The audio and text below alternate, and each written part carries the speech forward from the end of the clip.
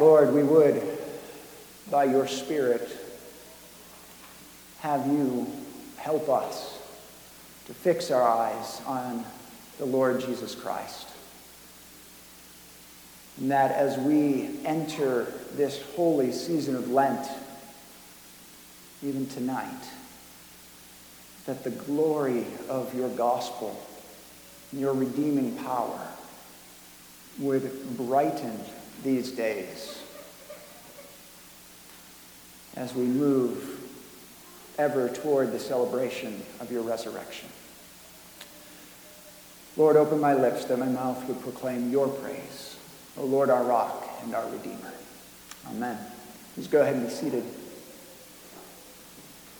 I want to do something a little bit differently this evening from the way I ordinarily preach. Instead of just sticking with one particular text, I really want to talk about sin, forgiveness, confession, ashes, and the cross. Week in and week out, our liturgy leads us to respond to the Word of God by confessing our sin. Now, that's the first place I actually need to pause, because we need to talk about what do we even mean by that. You know, in this day and age, we can't take it for granted that when we use words like sin and sanctification, all these Christianese words, that people really understand what we're talking about. So let's pause and say, what is sin? What do we mean by it? Well, the Greek word for sin is hamartia. The Hebrew is chata. And they both have the same root concept behind them. They both mean simply to miss. To miss. They're actually archery terms in origin. It means to miss the mark. As a bow hunter and archer, that's something I'm very familiar with. Missing the mark. Sin simply means all the ways we miss the mark, day in and day out. And when we pause to confess those ways that we've missed the mark, we may call to mind some of the specific ways where we know we've fallen short of God's glory. Words spoken in anger, selfishness we allowed to manifest in our actions, things that we've done as well as things that we know perhaps we should have done and failed to do. Kindness we failed to show, places we didn't put others ahead of our own interests. But more than calling to mind our specific failings, when the church invites us to confess our sins, we're also talking about confessing our big S sin, if I can put it that way. What theologians call original sin. Basically, the inborn inclination of our hearts towards self rather than toward God and others. This is why the season of repentance, known as Lent, begins with this day, Ash Wednesday. In nautical terms, this is our dead reckoning. To take a dead reckoning is to pinpoint your location on a chart based on where you knew you were the last time you were able to take, good soundings, and calculating according to, wind and tide and speed where you believe you are now, based on where you knew you were. That's what Ash Wednesday is for us, what Lent is in the life of faith, the opportunity to take a dead reckoning, to look at our lives and ask, Lord, where have I drifted off course? Where have I placed other things ahead of you? Where am I missing the mark? This is why we enter into this season with this embodied spiritual practice of placing ashes on our heads. And why in just a minute, as I do so, I'm going to use the very specific words, remember that you are dust, and to dust you shall return. Those are words, the words of God to Adam in Genesis chapter 3, verse 19, after Adam and Eve first rebelled against God. By placing these ashes on our heads and evoking God's statement about the consequences of Adam's initial rebellion, namely death, We're confessing that we too share in that same rebellion. Each and every day that we are inheritors of that consequence. That we are mortal and inclined toward missing the mark.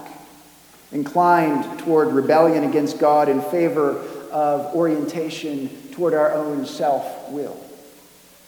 And therefore we are all daily, weekly, annually in need of these wake-up calls to confess the inclination towards self and turn in repentance, which simply means turn back toward God.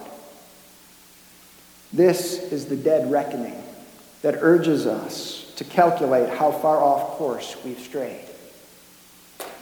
And so the church leads us to confess our sin. And then what do we receive in exchange for that humble confession of where we're at? Assurance.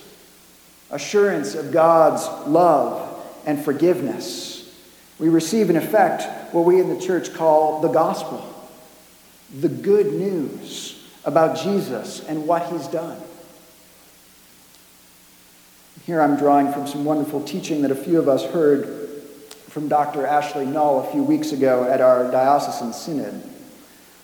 There's a reason why after the confession, and even after that declaration that God desires not the death of sinners, but that they might turn toward him and live, and has commanded his ministers to declare to his people, being penitent, the absolution and remission of their sins, that they might lead a new life. Even after that, the priest is instructed to declare the word of God again to all who truly turn to him. It's what we affectionately call in our liturgy the comfortable words. Words of comfort. This is a deliberately instructive motion. These are curated words from the scripture to lead us back in repentance. Back to the good news of Jesus. They instruct us. They tell us, how does God respond to our confession? With further condemnation? Oh, sure, now you come asking for mercy. Finally got around to seeing you can't do it on your own, huh? Ha, forgive that? Are you serious? No. First, we hear the words of Jesus. Come to me, all who are weary and heavy laden, and I will give you rest. How does Jesus respond to us acknowledging our missing of the mark? Not with condemnation, but with an invitation to rest. Acknowledgement that leading a life of constantly missing the mark is exhausting. In older language of our confession, which we bring back around during Lent, we confess our sin and we say, we are deeply sorry for these transgressions. The burden of them is more than we can bear. It is heavy to carry this. In the face of the weight of our missing of the mark, the heaviness we feel, the consequences we reap, the weight that presses upon our souls, the weight of our own mortality, Jesus reaches out to us with invitation, come and rest. What a gracious response. But Jesus does not just invite us to come and rest. He also offers us a way out of the cycle. A declaration of God's plan, God's salvation. The words of Jesus himself, God so loved the world that he gave his only begotten Son, that whoever believes in him shall have eternal life. Jesus would say elsewhere, I have come that you might have life and have it abundantly. Jesus doesn't simply come offering relief from the heaviness of our lives, the heaviness of our missing the mark. He comes offering abundant life. God's grace received through faith in Jesus. And then we're reminded of St. Paul's words. This saying is trustworthy and deserving of full acceptance, that Christ Jesus came into the world to save sinners. You missed the mark? You feel guilty? You struggle? Don't worry. That's the very reason Christ Jesus came into this world. to save you and me from ourselves. He came to reach those of us who missed the mark. He came to deliver us from the shame and the fear that accompany our missing of the mark. You have to clean yourself up and get right to come to Jesus, because he has already come to you. St. Paul clearly had in mind the words of Jesus himself, "I came not to call the righteous, but sinners," mark missers. Your dead reckoning shows you how much you've missed the mark. That's good, because Jesus came for you. But the liturgy adds one final word to complete the picture of God's response to our repentance. Not only has Jesus come to call us, invite us, and save us, but he's given the means by which that can be accomplished. Jesus backs his words with actions. He gave himself, his very life, in order to back up his invitation. The final word that we're reminded of week in and week out, St. John tells us, "If anyone sins, we have an advocate with the Father, Jesus Christ the righteous, and he is the propitiation for our sins, not for ours only, but the sins of the whole world." And don't worry, I'm not going to go on without explaining the funky theological word in the middle of that statement. Propitiation.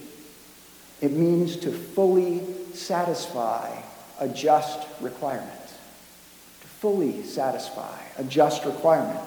If God is perfect and requires perfection, if his very being as the ultimate good in the universe and beyond requires our total worship and seeking nothing short of him and him only, anything short, any missing of the mark, requires justice and therefore requires the reaping of consequences. And now we're back to those words with which I'll administer the ashes. Remember, you are dust, and to dust you will return. As St. Paul says it, for the wages of sin, missing the mark, is death. Now that sounds harsh, but it's the just reaping of consequences.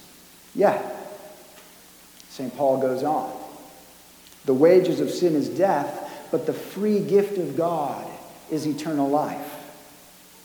Or as he says elsewhere, for as in Adam all die, so also in Christ shall all be made alive.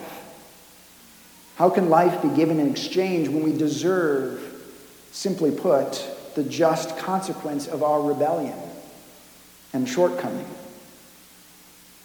Because Jesus Christ, the only righteous one, gave his own life to be the propitiation, the satisfying self-offering that satisfies the price of justice.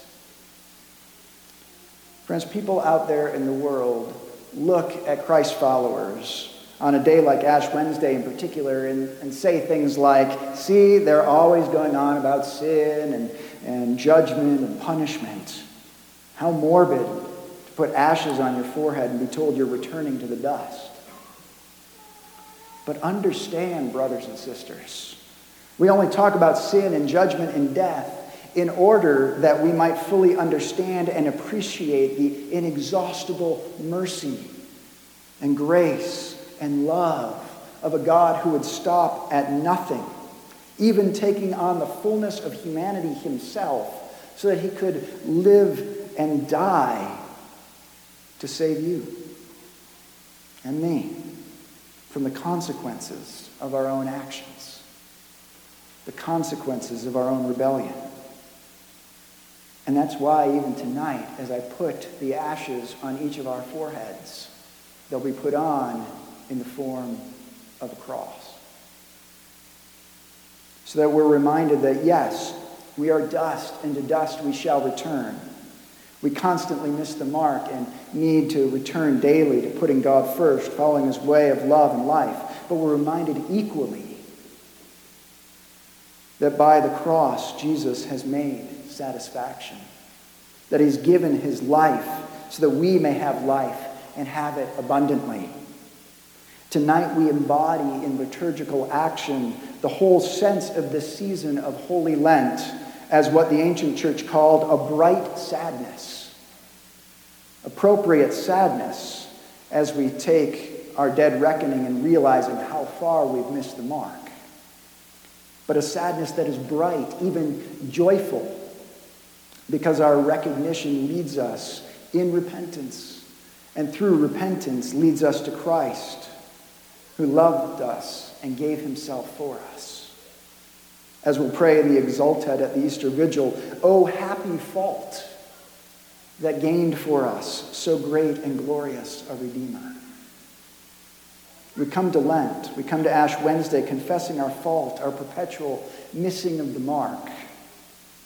And what we get in exchange is the glorious good news, the gospel that exchanges abundant life for the dust of death. We receive ashes, but they come in the form of a cross. Let's pray.